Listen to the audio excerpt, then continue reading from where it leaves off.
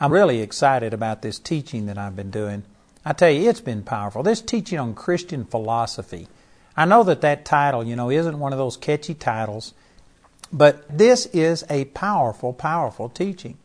The things I've been talking about, if you could understand that every person has a philosophy, and Paul said, beware lest people spoil you through philosophy. It's a way of thinking, a system of thought, a paradigm, a worldview, your outlook, the way that you view the world.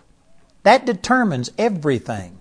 If you have a chip on your shoulder, you filter everything through that.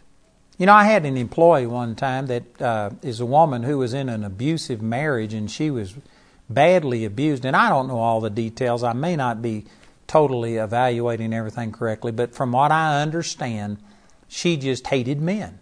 And she had a chip on her shoulder because she'd been treated so badly by her ex-husband. And because of it, she took everything. If a person came in and said, you look nice today, I like that dress, nice shoes, anything, it was sexual harassment. And this woman just had a chip on her shoulder and couldn't get along with people. She had this hurt that she viewed the whole world through, and nobody could measure up to her standards. You know what? That's a way of thinking. It's a philosophy. And you've got to change that. You've got to let the Word of God change your philosophy. And I've been taking the example in Genesis chapter 3 where Satan came against Adam and Eve and tempted them to eat the forbidden fruit. And this is where sin entered into the world. And I'm showing you that this is exactly the same thing that Paul was talking about in Colossians 2:8 when he said, beware lest you be spoiled through philosophy. Satan didn't come against Adam and Eve with overpowering force. He came with words, and he began to attack them, and they had wrong philosophies, a wrong outlook. I'm not really saying these things to be critical of Adam and Eve because they didn't know the consequences. They had heard that the Lord said if you ate of the fruit you'd die, but they didn't know what death was. They'd never seen anything die. None of the fruit ever died or spoiled. Animals didn't die. There was no such thing as death, and they didn't have a full comprehension of what was going on. So I'm not trying to trash them, but I am saying that, we can't be that merciful on us because we live in a fallen world. We know the effects of death. We know what pain and suffering is, and we don't have an excuse to be as naive as Adam and Eve were. But if they would have had these philosophies that I'm talking about, it totally would have stopped Satan from drawing them into sin. First of all, he attacked the Word of God. Has God really said, you shall not eat of every tree? You need to have a philosophy that, yes, this is what God says. First of all, you need to know it, and then you need to believe it, and you need to exalt God's Word as being final authority in your life to where you just don't question it. If Adam and Eve would have done that, it would have stopped the temptation. They wouldn't have fallen into that sin. The second thing I was talking about is that they should have just made a decision that God is God, they aren't, and they shouldn't have second-guessed Him. They shouldn't have had it up for debate. God is God, and you just need to let Him rule. And I've used a bunch of scriptures on this. It's not in the ways of man to direct their own steps. You need to have someone else instruct you and not lean unto your own understanding. You need to make Jesus Lord and just let Him call the shots. Get off the throne of your life and let Him have control. If you will do that, it'll simplify everything. It'll make your choices real easy. It's just, God, what do you want me to do? And if what He wants you to do looks bad to you, it doesn't matter. You just trust Him and you do what He tells you to do. And I promise you, you'll always come out ahead if you'll do that. That's important. I spent a number of days talking about that. Let me go back to this same passage and let me show you another philosophy that I believe that people need to have to avoid this temptation and being spoiled the way that Paul warned us about. Right here in Genesis chapter 3, in verse 1, the serpent was more subtle than any beast of the field which the Lord God had made. And he said unto the woman, Yea, hath God said, Ye shall not eat of every tree of the garden. And the woman said unto the serpent, We may eat of the fruit of the trees of the garden, but of the fruit of the tree which is in the midst of the garden, God has said, Ye shall not eat of it, neither shall ye touch it, lest ye die. And the serpent said unto the woman, You shall not surely die, for God doth know that in the day you eat thereof, then your eyes shall be opened, and you shall be as gods, knowing good and evil. Now there is a lot in those verses.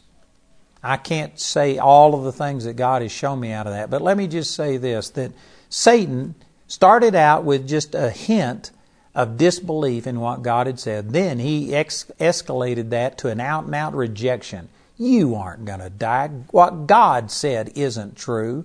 And then he went on to the next thing, that the reason God told you this is because God really doesn't have your best interest in mind. God is trying to keep you from being like Him. And it got into actually attacking the very nature and the core of God's being. Basically saying that God wasn't a good God. That God doesn't love you. He loves Himself. He's manipulating you. He's controlling you. He's trying to keep you from reaching your full potential. You know, that was an absolute lie. And here, if they would have had this philosophy, if they would have just said, God is a good God, I don't understand. He didn't explain why He told us all of these things, but you know what? He's God. I'm going to obey Him, and I trust that God is good. That God has His plans for me are better than my plans for myself. If they had had that philosophy, they could have ended this temptation right there and says, I refuse to accept that God is a mean, angry, harsh God that is holding something back from us. That's a philosophy that you need to have. You need to know that God is a good God. And you know, Adam and Eve did not really know the goodness of God. And some people think, well, how could you say that? They were perfect.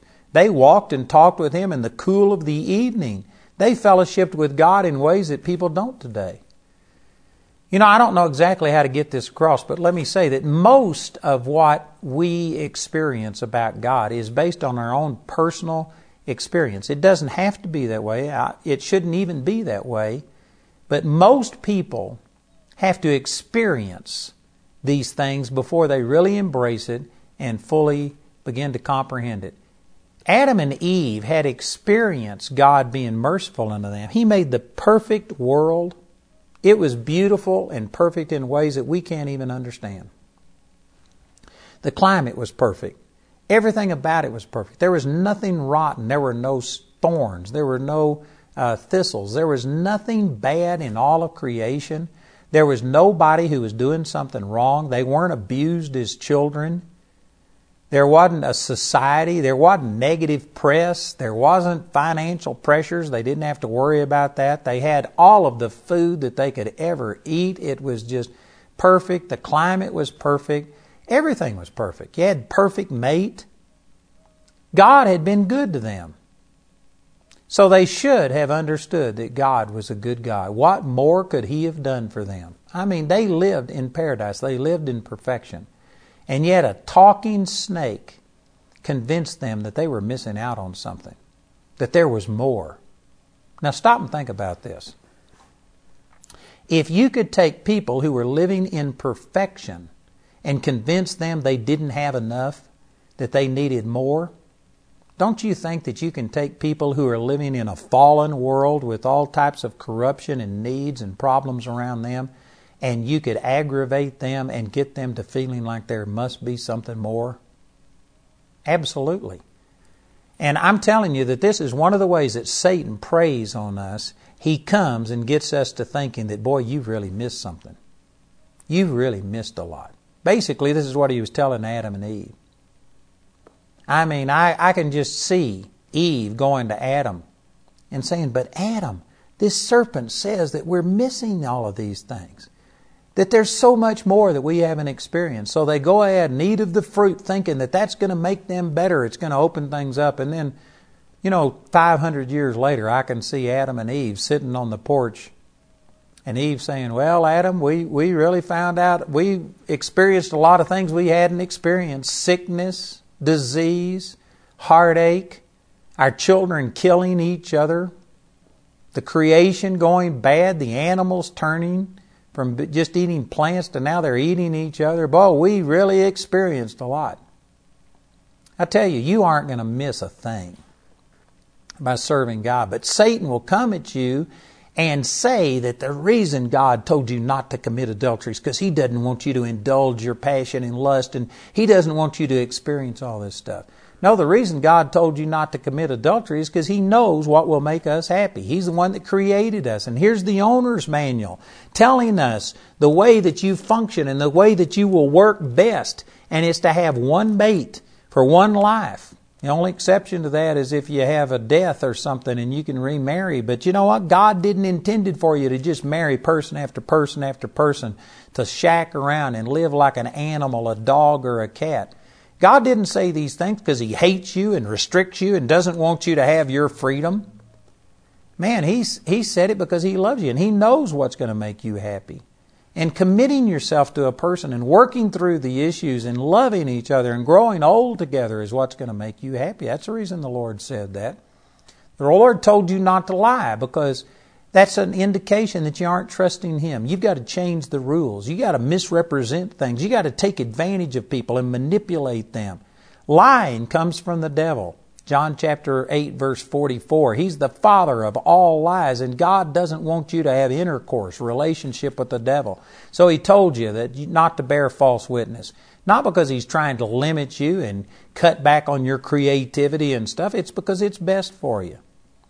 So you need to get this philosophy that even though God may have told us not to do this and told us to do this which doesn't look good to us, you just need to have a philosophy that God's a good God and that He loves you and His plans for you are better than your plans for yourself.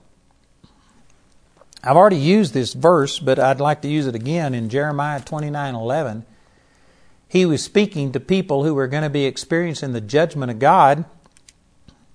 And right in the midst of God pronouncing this judgment against the nation of Israel, He comes out and He says, "But I know the thoughts that I have towards you, says the Lord.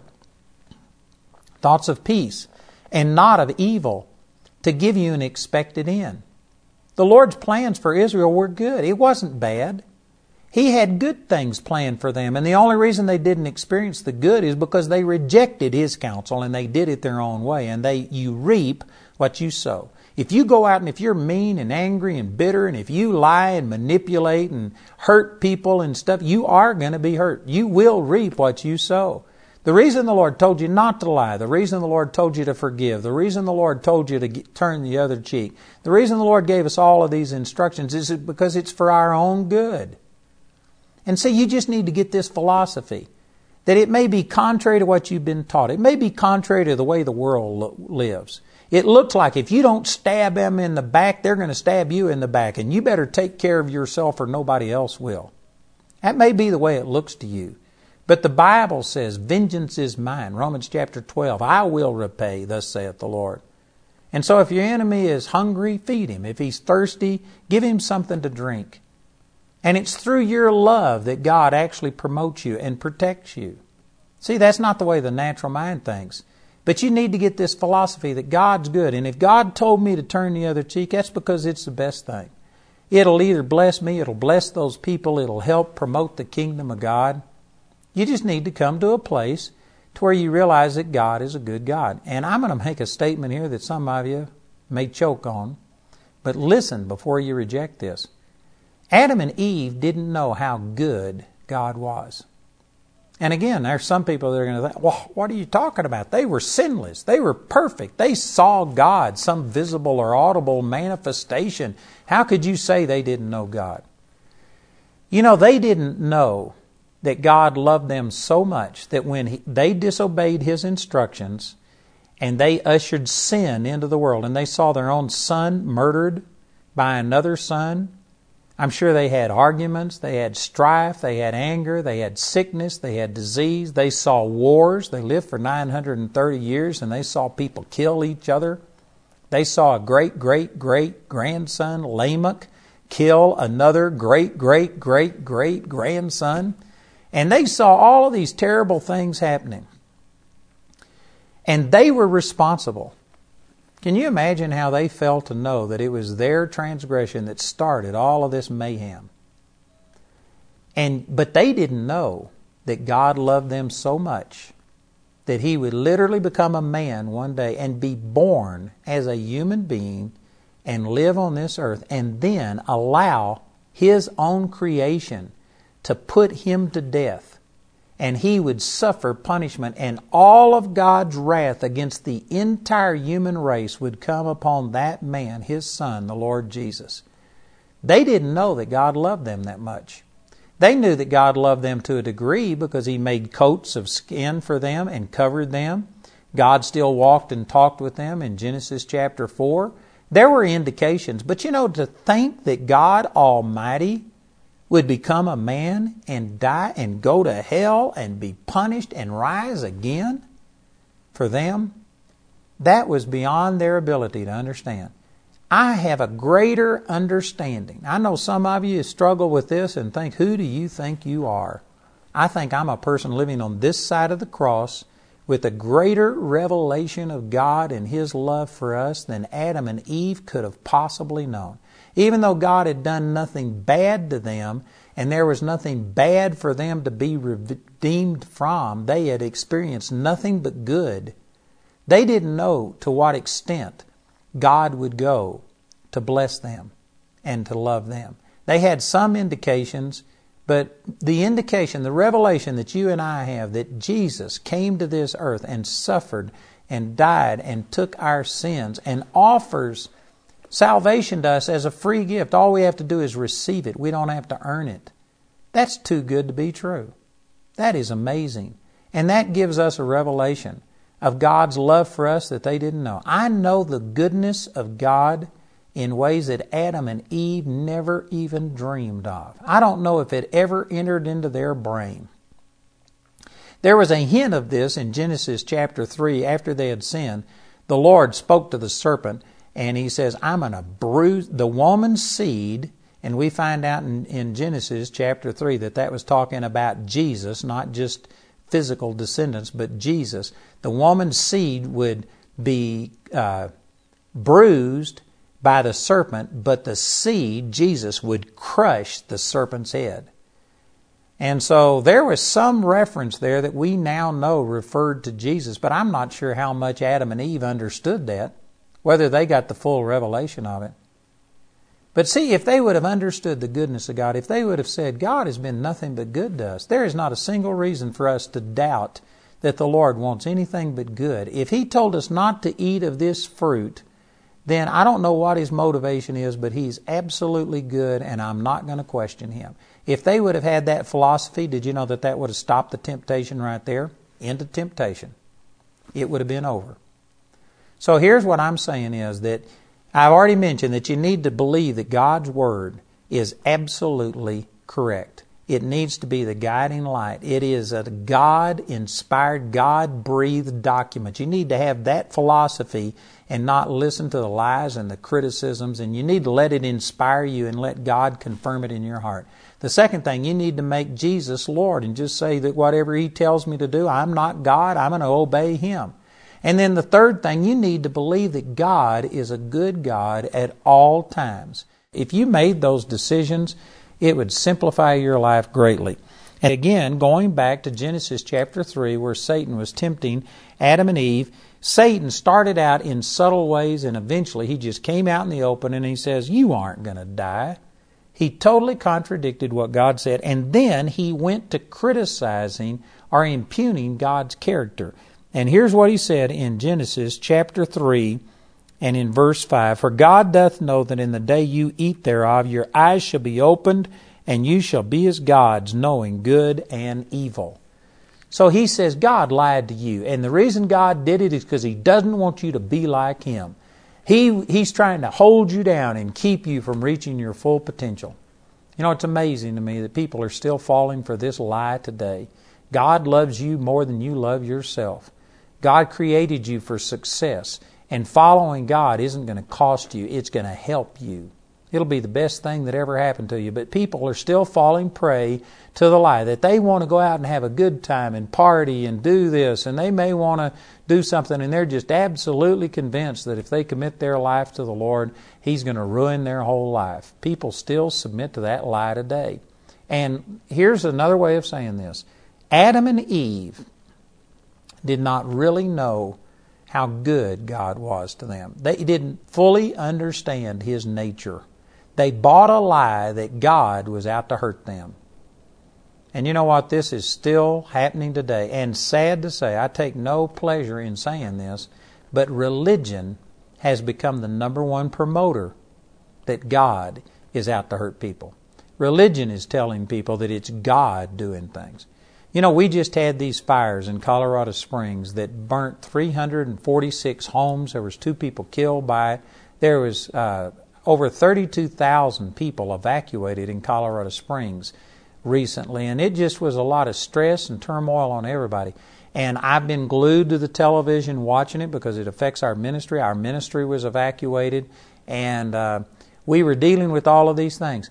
Never once did I hear the secular media, the mayor, any of the fire chiefs, any of the firefighters, the police, anybody, nobody said that this was judgment and that this was God.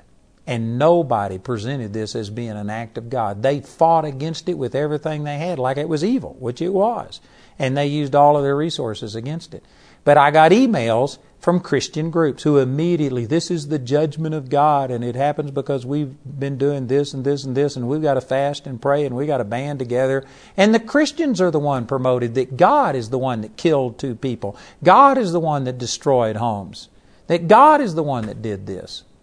You know, at this time, they don't know if this was arson or if it was just some natural cause. But there was no storm on the day that it started. There was no lightning, and so they're kind of leaning towards it being arson. And if it was arson, I don't know that it was, but if it was arson that started this fire and killed people, did you know that they're going to prosecute them and charge them with murder because of these things? And they're going to hold that person responsible, and they're going to punish them. Let me just say that if God is the one that started it, well then, in a sense, people have that same attitude towards God. And Satan uses this misinformation about God and the fact that they blame God. They call these things in their insurance contracts acts of God. They aren't acts of God. God is not the one sending the fires and the tornadoes and the hurricanes and the destruction and the mayhem. It's not God that's sending the sickness and the disease. But see, religion is saying that. I know that there's a large number of people that you've been told that God is the one that killed people. People just assume it. They think that if God is almighty and if He's all-powerful and if this person is sick and if I prayed and asked God to heal them, then if they didn't get healed, it's God's fault. God could have healed this person if He wanted to. That is not accurate. God committed tremendous amount of authority to us. And we choose things. And there are consequences to our choices. Sometimes there's a direct consequence. Like, say, for instance, if you take a hammer and hit your hand, you're going to bruise your hand, you could damage your hand, you could paralyze your hand. There's direct influence. But sometimes things are happening not because of something we've done directly, but just indirectly. It's the sin of the entire human race. For instance, when Adam and Eve sinned, animals started eating each other and eating meat. Before that time, they all ate just plants and stuff. And since that time, there are people that have been killed by animals. And you know what? You can't say that it's specifically their sin that caused this to happen, but it's the fact that sin has put corruption into the entire creation, and because of it, people are killed by animals, eaten by animals, they're bitten by snakes, spiders bite them, and things happen. And it's not their sin directly, but it is sin that God turned the control of this earth over to us, and when we turned it over to the devil, everything has gotten out of whack, and there's just some things that happen not because of a direct result of your sin, but a direct result of sin in general, an indirect result of the corruption that's in this earth. I don't know why that's so hard for people to understand. But like I said, the secular people, nobody was blaming God for killing 2 people and destroying 346 homes and causing evacuations and the disruption of our infrastructure in this city. But leave it to the Christians. They came up and started blaming God, and God did this. God controlled it. That's not true. God does not control everything. And I'm telling you that if you have a philosophy, and this is a philosophy, that you think God sovereignly controls everything and nothing happens without His approval, that he may not cause it, but it has to pass his desk and he has to stamp approved on it before it can happen. If that is your philosophy, you're dead wrong. And I don't mean that to be hard on anybody, but I'm saying that philosophy is exactly what Satan convinced Eve. That God told them to do certain things because He was holding things back. He's not a good God. He didn't have their good in mind. And He was withholding from them. Did you know the truth was Satan told them, and he said that God has done this so that you won't be like Him. Because in the day you eat thereof, you'll be like God, knowing good and evil. You know the truth was that they were already like God. They were created in His image. They were rulers of this entire earth. God had given them everything. They were already blessed. And when they ate of the fruit, they didn't become more like God. They became less like God. They lost that God quality. They lost the indwelling presence of God and the leading of God. And they became dead in trespasses and sins. And it all started because they didn't really know God well enough. They doubted His goodness. And because of that, they thought, I'm going to have to do it myself. I've got to take care of things myself. And the same thing is happening with people today. I can promise you, if you're one of these people, that it's just hard for you to trust God. The doctor says you're going to die, and you feel like I've got to do everything in the natural. I've got to do something. And instead of just resting in the Lord and saying, no big deal. God's promised that He'd heal me. If you're a person that just, the doctor sways you more than God's Word sways you, it's because you don't really know God. I know some of you don't see the connection here. And you're saying, no, I know God. No, you know who He is. You may know that He exists. You may have even prayed and been born again and have your sins forgiven, but you do not have an intimate relationship with God, or I can guarantee you, you would not fall apart like a $2 suitcase every time something bad happens in your life. The reason you worry and stress and the reason things bother you is because you don't really know God in an intimate, close, personal way. And let me just say that this is not just for the super saints. This is not just for the full-time Christians. Every born-again believer is supposed to have an intimate, personal relationship with God. The Word of God reveals His nature to us. It shows us these things. But then you take these truths, you renew your mind, and then you have a personal relationship with God. I'm going to say outside of the Bible. It's really not outside. It doesn't contradict the Bible, but I'm saying it's not just through words, but you take these truths, you renew your minds, and then heart to heart, spirit to spirit, you literally come to know God, to where you hear His voice, you feel His pleasure. This is the way that God created us to be. And I'm telling you, you need to get to know God personally. And if you ever do that, you'll find out God's a good God. And there will be times that you'll think that God's doing something and it's bad for you. I've already given examples of me giving my materials away in the natural. It looked like that was going to kill us. The Lord told me not to take out a loan to get our building finished. I've already mentioned that. And in the natural, it looked like that could kill us. That could stop the ministry, but it's what God told me to do. I did it. And you know what? It turned out to be the best thing that we've ever done. The Lord, if you are absolutely certain that it's the Lord speaking to you, I can guarantee you it's for your own good. God wants you to prosper more than you want to prosper. And if you would have that as a philosophy, then it would just solve so many problems, so many errors that are in the body of Christ right now. People would get rid of this mindset that I've got to grab hold of God and twist His arm and beg Him and plead with Him to move in my life. And if He won't answer my prayers, then I'm going to call a church prayer chain and I'm going to get 100 people or 1,000 people to pray. And we're going to put so much pressure on God that He's got to do something. Anybody with that kind of a philosophy, an outlook, it's because you don't know God. You don't know that God, who spared not His own Son, but gave Him up for us all, how shall He not with Him also freely give us all things in Christ? That's Romans chapter 8, around verse 31, 32, 3, somewhere right in there. And if God loved you enough to die for you and commend His love towards you in that while you were yet a sinner, Christ died for you, Romans 5:8, then much more now He loves you, Romans 5:9.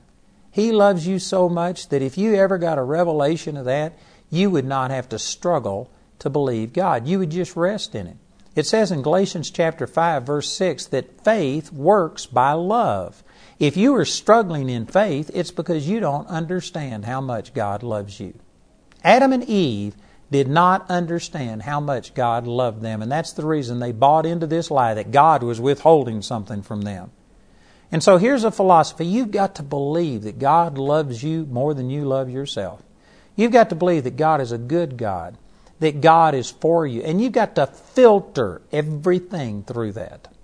And I can guarantee you, in a fallen world, when you have bad things happen to you, you're going to be tempted to think that God, at the very least, is just disconnected and doesn't care about you.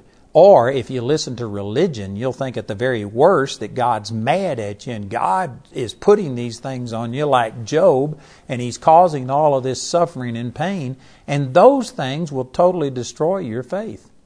You've got to renew your mind through the Word of God and find out that God is a good God.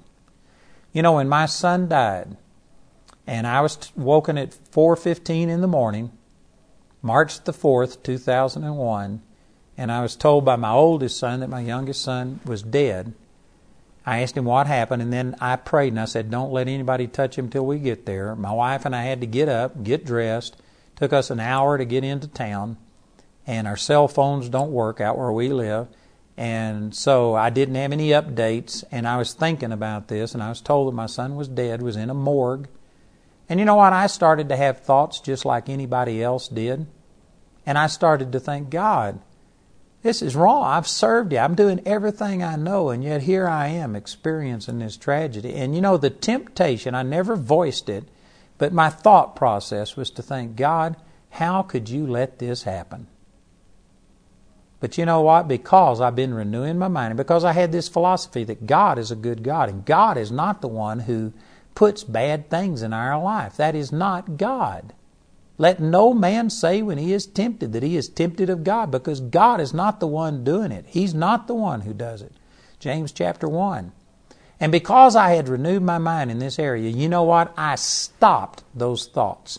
I filtered my feelings and my thoughts through this philosophy that God is a good God and God wills nothing but good for me. That's His plans. And because of that, I just stopped those thoughts. I stopped those emotions. I started praising God and saying out loud with my mouth. See, this is another thing I've learned through the Word of God, that God said, let there be light. God releases His faith by words. Proverbs 18:21, death and life are in the power of the tongue. And so I started saying out loud, faith comes by hearing. And I started speaking faith out my mouth so that I could hear it and it could come back down into my heart and help me overcome these fears and thoughts. And I started saying that, God, you're a good God. You did not kill my son. It is not you that caused him to die. You are not doing this to punish me. You are not taking advantage of me because I'm not the perfect person that I should be. And I started speaking forth my faith. And when I started doing that and looking at things through this filter, this philosophy of God is a good God, immediately I remembered the prophecies God had given me about that boy. They hadn't come to pass yet. And I immediately had my faith rise, and I went from feeling this discouragement and fear and confusion and stuff to, my faith just exploded. Faith works by love, and when I started expressing my love and talking about how much God loved me, immediately my faith exploded. I actually got to where I was smiling and telling Jamie this is going to be the greatest miracle we've ever seen. And when we finally got in, after my son being dead for nearly 5 hours, he just sat up and started talking. And there was no brain damage, no more than he had before. And it was a miracle. And you know how all that happened? Because of a philosophy, a way of thinking, a belief system, a system of thought that I've just determined that God is a good God. God is for me and not against me. And I don't care what happens. I don't care if it's your son dying. I don't care if it's your house being burned. I don't care if it's the doctor telling you you're going to die. I don't care if it's your business collapsing, you being laid off. It doesn't matter what's going on in your life. You've got to have this philosophy that God, you're a good God. You do not just control everything like a pawn. These bad things that happen are not you doing this to me. You're a good God, and you just filter everything that happens in your life, everything that goes on in your life through this, and say, God, you have a good plan for my life.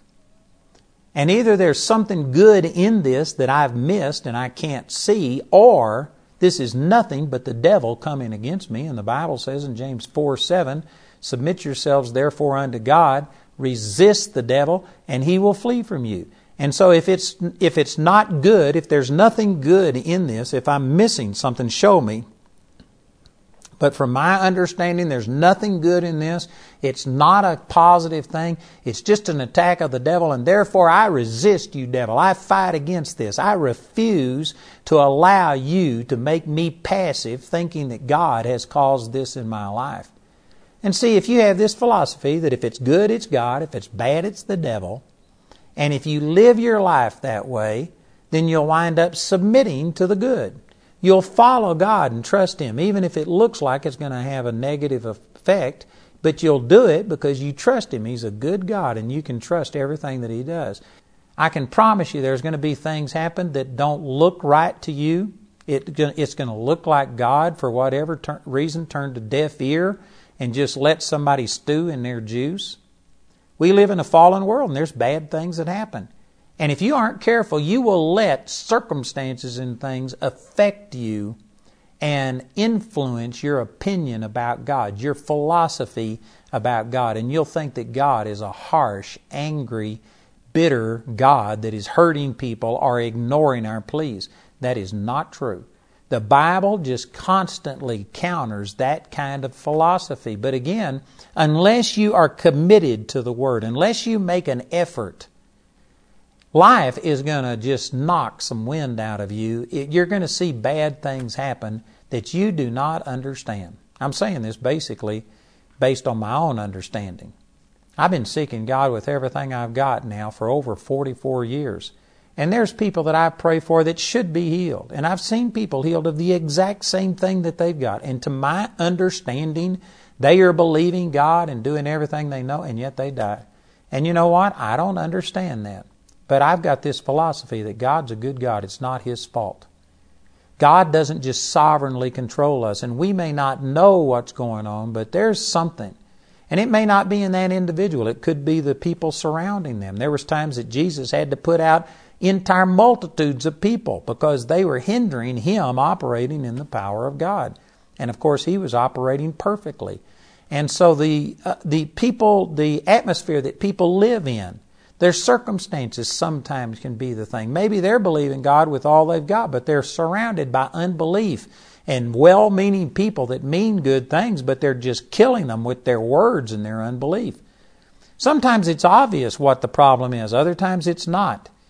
And I'm telling you, if you have any give up in you, if you have any reservations about God being a good God and always doing the right thing and being righteous and just, circumstances will talk you out of that. You have to go to the Word of God and constantly reaffirm your faith. Sometimes you can see the answer why things didn't work, sometimes you can't. But you just have to believe that God's a good God.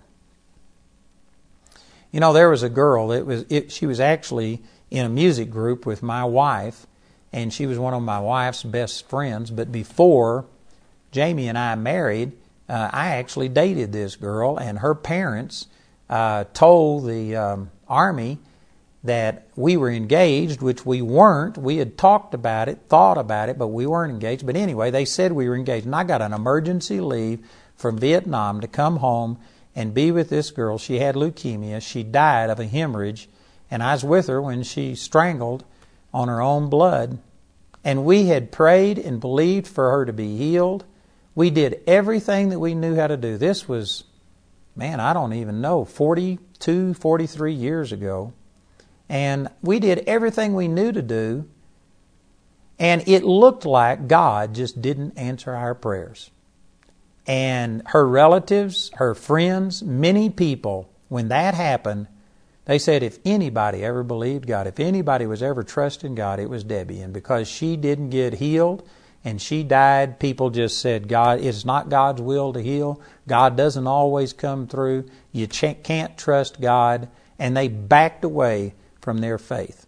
I was hurting as much as anybody else in this situation, but you know what? I said, look, I don't understand, but I know what God's Word says. I know that God is not the one who put this leukemia on her. God didn't kill her. It's not God that failed. And I actually had some people counter me and say, so what are you saying? Are you saying that it's us? Did we do something wrong? I said, I don't know where the problem is. I don't understand what happened, but I do know this, that God is a good God, and God did not kill this girl. You know, if you made God responsible for all of the acts that are attributed to Him, there isn't a civilized country on the earth that wouldn't arrest Him and put Him in jail or put Him to death if He was a physical person. Because He is all of the birth defects, all of the tragedy, all of the bad things, the fires, the tornadoes, the hurricanes, the tsunamis, the floods, everything is all attributed to God. And millions of people are killed and destroyed and bad things happen. And people attribute all of that to God. I didn't understand it when this happened to this girl, but I just knew in my heart that that wasn't God. And when I said that, I had people get mad at me and say, so what are you saying? Are you saying that we messed up, that she was in sin, that she wasn't believing God, that we messed? I said, I don't know what I'm saying. I'm just telling you that out of all of the possibilities, God is not the problem. God is not the one that caused this problem. I was absolutely convinced that God was a good God. And you know, it took me 3 or 4 years as I began to grow, I found out we had done so many things wrong. We didn't understand about the power of words. We were speaking and believing wrong. Actually, there was a teaching that I had been given that Satan is God's messenger boy. And God sends Satan and demonic problems into your life to give you problems. And there was an illustration on that teaching of a boy that was too embarrassed to witness, and he prayed and said, God, give me a cancer so that as I face death, I can show people I'm not afraid to die, and I'll glorify you that way. The next day, he woke up with leukemia, and he died, and at his funeral, 4 people were born again. And I brought those teachings back. This girl listened to those teachings, and she prayed that same prayer. The next morning, she woke up and had leukemia, and at her funeral, 4 people were born again. You know what? That wasn't God that answered that prayer, but that was wrong teaching, thinking that God is the one that puts these negative things. God does these terrible things to get glory out of it, and that just opened up a door to the devil. And it was our wrong understanding, our wrong believing. It was my wrong thoughts that shared these things with her. She believed it and received it. We did everything wrong that you could do. It wasn't God's fault that that girl died. And you know what? I had people turn on me and say, you're terrible for saying that. And I just hung on to the fact that, God, you're a good God. And it took me 3 or 4 years to get hold of some truths and learn areas that we missed it in. But praise God, I finally admitted, God, forgive me for my wrong believing and the wrong things that I did. But because I didn't desert my faith in God and I didn't start blaming Him for this, I remember my neighbor in Lamar, Colorado had leukemia. And because I held on to the truth that God is a good God and God wants us well, I was able to pray with her, and she was healed of leukemia and totally set free from it. And I went on, and I've seen other things happen. The people who let their circumstances dictate what they believe about God to them, to this day still aren't seeing the same victory. They still don't see the miraculous power of God the way that I do, because they let their circumstances change their philosophy about God. They thought God is the one who allows or puts all of these problems in our life. But much of this thinking, much of this religious misconception about God comes from the Bible. Not because I believe that the Bible is wrong in any way, but it's been misinterpreted. People have misunderstood the Old Covenant. When God gave the commands and says, don't pick up sticks on the Sabbath day, honor your father and mother, don't lie, don't commit adultery, don't do this, and if you violated it, He struck you with punishment and judgment.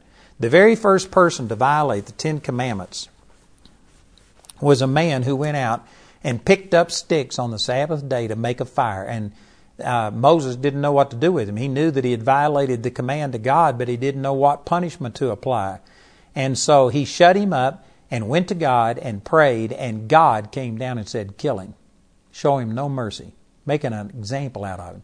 And so the very first person to break one of the Ten Commandments was killed for picking up sticks to make a fire on a Sabbath day. And people see that and they think, man, this is a harsh, angry God. And they get this impression of Him. But actually, that is not the true impression of God. It was 2,000 years before God gave the law, after Adam and Eve sinned. And He was merciful to people till that time. In Romans chapter 5, verse 13, it says, sin was in the world before the time of Moses, but it wasn't imputed when there is no law. The law came through Moses, and it was approximately 2,000 years after the fall of Adam and Eve. And during that first 2,000 year period of time, God dealt with people in mercy. For instance, you could do a lot of things. Cain, the very first person who killed a person in the 4th chapter of the book of Genesis, he killed his brother. And God wasn't pleased with it. I'm not saying that God approved of sin, or it was like sin didn't exist and God didn't care about it. No, it was terrible what Cain did to kill his brother. And God spoke to him and told him it was wrong and rebuked him for it. But instead of killing Cain because he had killed Abel, instead God actually put a mark upon Cain and granted him protection. And He says, if anybody tries to take vengeance out upon Cain, I'll avenge him sevenfold. And God protected the first murderer. In contrast, once the law was given, a person who picked up sticks so he could make a fire and cook some food was stoned to death. Can you tell that there's a difference in the way that God dealt with people prior to the law and after the law came? So when the law came, it showed this harshness of God and this punishment of God. And some people have thought that that is the true nature of God. But again, I cite the fact that it was nearly 2,000 years before God started imputing men's sins unto them. Another example prior to the giving of the law is Abraham. And Abraham is a man who married his half-sister.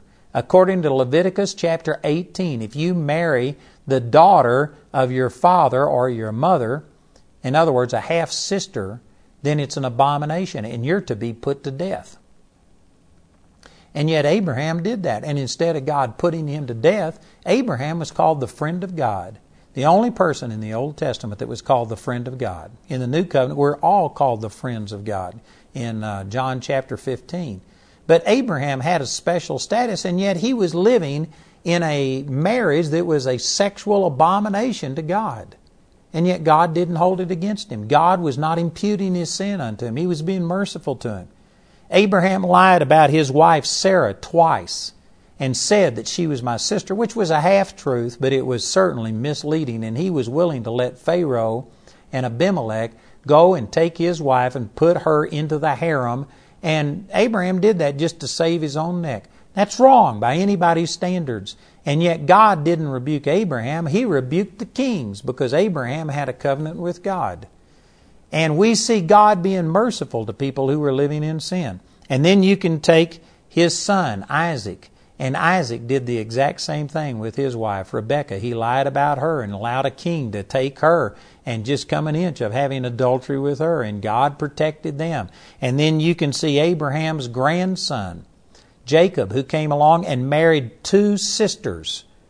And the Scripture says you can't do that while the other sister is still alive. It's an abomination, Leviticus chapter 18. So Jacob was living in a sexual abomination in a marriage, and yet God didn't rebuke him for that. Instead, God blessed him. This is the man that wrestled with an angel of God, and he prevailed, and God changed his name from Jacob to Israel and named the whole nation of Israel after him, and God granted him favor.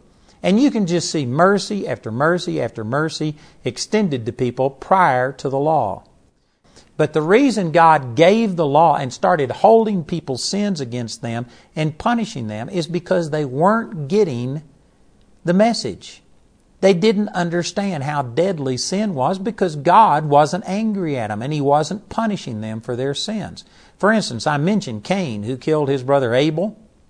Well, his great-great-great-grandson, Lamech, comes along, and Lamech kills a man, but his killing of a man was in self-defense. And so therefore, he says, if Cain got by with murder, I'm going to get by with murder, because he felt more justified than Cain. The only thing wrong with that thinking is that, see, it wasn't God who said that he's more justified. He just assumed, because God's wrath didn't come upon Cain. Instead, God protected him. He just assumed God was going to protect him.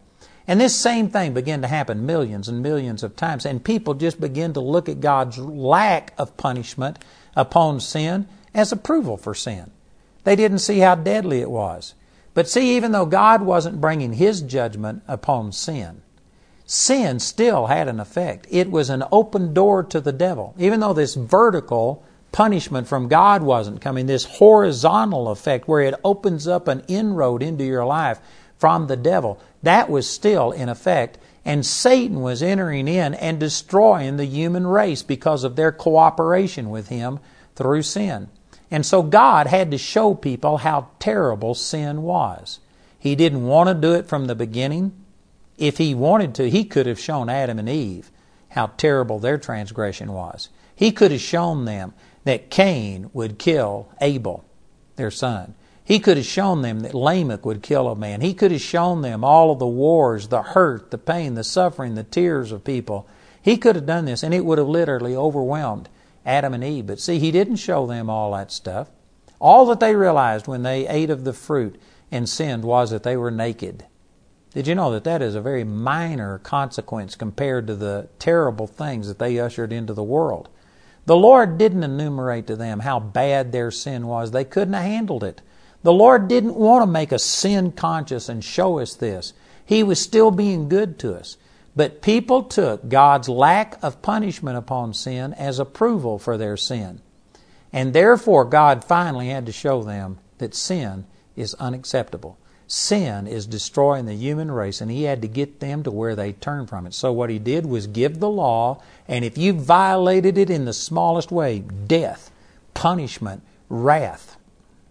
The Old Testament actually gave a representation that God was this harsh, angry God, because sin was judged and punished, and there were God had so many standards. We often talk about the 10 Commandments, but there was much more than 10 commandments. There was all kinds of commandments. There was commandments that you couldn't cut your beard. A man could not cut his beard. There was commandments about how you dressed. There were commandments about what you ate. There were commandments about the type of clothes you wore. You could not put two different materials together in one pair of clothes. There was commandments about how many sacrifices you had to make, and a new moon, and every time you had a child, the rites of purification, and on and on and on it goes. And if you didn't fulfill them, there was punishments, and much of it was death. It was harsh punishments. And this left people with the impression that God is this hard to please, angry God, and that is their philosophy. And because of that, they don't really trust God. They think that God is out to get them. They didn't understand why the Old Testament was like that.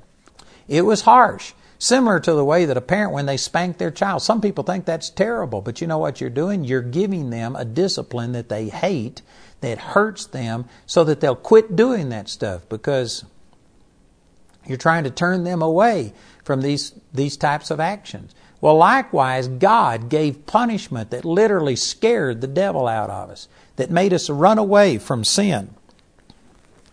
And even though it had a good effect, it's kind of like some of these drugs that they advertise on television. You take this pill for your headache, but then they give all of the side effects, and it could kill you. It could cause heart problems, make you impotent. It'll do this and this and this. And I think, my God, I'd rather have the headache than to have all of the stuff that comes as a consequence.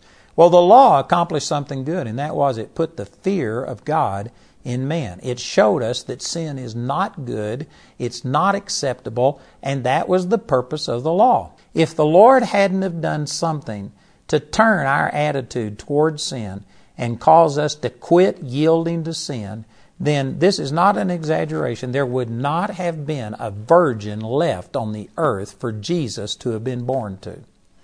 In order to keep His plan of salvation on track, God had to put fear in us and restrain the amount of sin. So the law did that. The law came to people who thought, well, it's okay to be homosexual, it's okay to go out and lie and steal and commit adultery and murder, it's okay to worship idols, it's good, okay, and they just threw caution to the wind because they had seen people do all of those things and God hadn't punished them.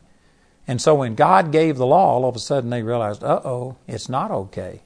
They realized, God is going to punish me, and the fear caused them to restrain the amount of sin. The bad side to that is that even though they may have not yielded to as much sin, now they were under guilt and condemnation that they didn't have before, and that was detrimental. It's kind of like a side effect to medications. The medication may accomplish one thing, but then the side effects will kill you. And so there were some negative consequences to the law, and that is the guilt and the condemnation. Man, I've got so much it's impossible. It's just impossible for me to say everything I'd like to say about this.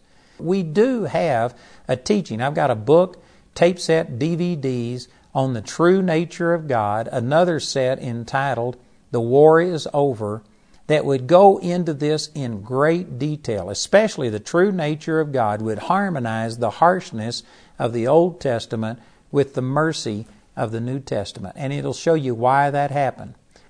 A second reason for giving the law is because there wasn't a proper standard, everybody was left to just his own way of discerning what's right and wrong. People were saying, well, I think I'm a pretty good person. I haven't murdered people like Cain did. I haven't stolen. I hadn't done this. And so God's got to accept me, because they were comparing themselves to other people who were worse than them.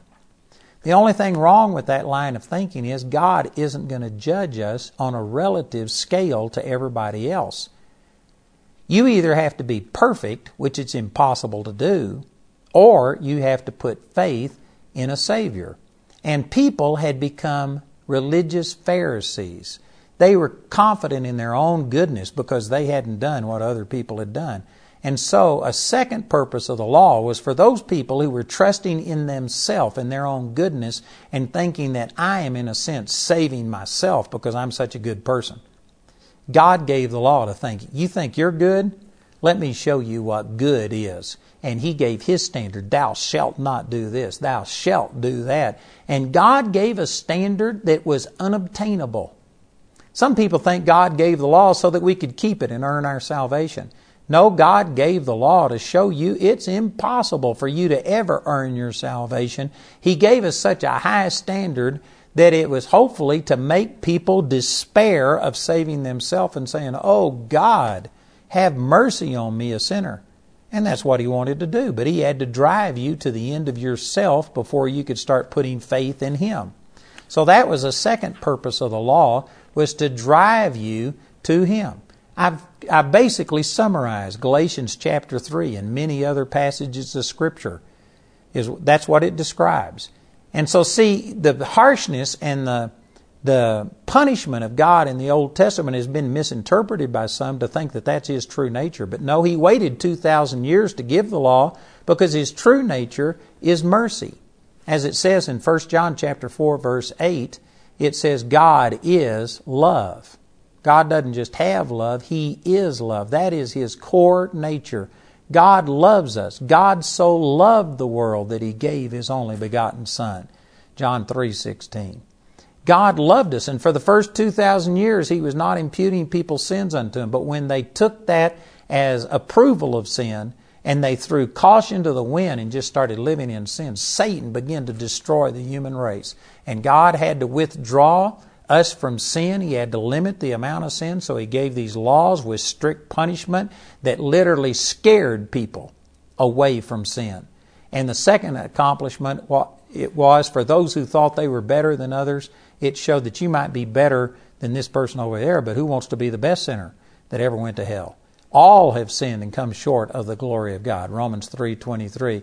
And so it took away self-righteousness and self-salvation and shut us all up to where we needed to be saved by God's grace. But now that grace has come, the Scripture says we are no longer under the law. Galatians chapter 3, the law was only like a schoolmaster, a temporary thing to bring us unto Christ. But now that Christ has come, we are no longer under that schoolmaster. And I say all of these things because I'm trying to get across this philosophy that God is a good God and that all He wants is good for you. God is not angry. And when I say that, people who are familiar with a lot of things in the Old Testament Scriptures will think, well, man, God was angry. God said, you do this and I'll judge you. And they see the wrath. And from that, they have a wrong impression of God. But I'm telling you why He did that. It was essential for a period of time. But Jesus brought us the true revelation of God the Father. Jesus said, if you've seen me, you've seen the Father. It says in Hebrews chapter 1, verse 3, that Jesus is the express image of the Father. The two previous verses, Hebrews chapter 1, it says that the Old Testament, had angels that gave laws and appearances and supernatural things, but Jesus supersedes them all. And then it comes down to saying that He is the express image. That means a perfect representation, an exact copy, because Jesus was literally God in the flesh. And Jesus showed us a mercy. If I had time, I'm talking just as fast as I can. That's the reason I mentioned these other materials. But if I had time, I could show you example after example after example of how Jesus didn't overthrow the Old Testament law, but He fulfilled it. He didn't enforce it because He was going to take the sin upon Himself, and therefore He was able to extend mercy towards people who were actually condemned by the Old Testament law. You can see this in the 8th chapter of the book of John. There was a woman that was taken in the very act of adultery and brought to Jesus. The Pharisees threw her down at Jesus' feet and says, in the law, Moses commanded that people who commit adultery be stoned to death. But what do you say? And it makes it clear there that they weren't honestly seeking a proper justice. What they were doing was trying to catch Jesus and trick Him. Because they thought that if He stoned her to death the way that the Bible commanded in Leviticus chapter 18, well, then all of His teaching about the goodness and the mercy and the grace of God would be voided by His actions, and people would turn away from Him and say, well, He preaches it, but He doesn't live it, and it would take away His influence with the people. So they were hoping that that's what happened. But if He didn't stone her to death, well, then they had the right to stone Him to death for violating the law and not enforcing it. And so they thought they had Him. Catch 22. Any way He went, He was destroyed. What Jesus did was just bend over and write on the ground, just like He didn't even hear them. And so finally they got even stronger in their accusations. Tell us, what do you think? And He stooped down and wrote on the ground again. And finally He said, he that's without sin cast the first stone. And they all left. He didn't say that what she did wasn't sin. Matter of fact, after they all left, He says, where are your accusers? Has no man condemned you? And she says, no man, Lord. And He said, neither do I condemn you. Go and sin no more. He called it sin. He said it was sin. He didn't say it wasn't sin. He didn't say it's okay if you commit adultery because now we live under grace. Grace doesn't excuse sin. It pays for sin through Jesus. Jesus didn't say it wasn't sin. He says, go and sin no more. But He didn't punish her. Can you see the difference? Under the old covenant, she would have been stoned to death and shown no mercy. But that wasn't the true heart of God. It was necessary for a period of time to reveal to people how deadly sin was. It had to have consequences put to it.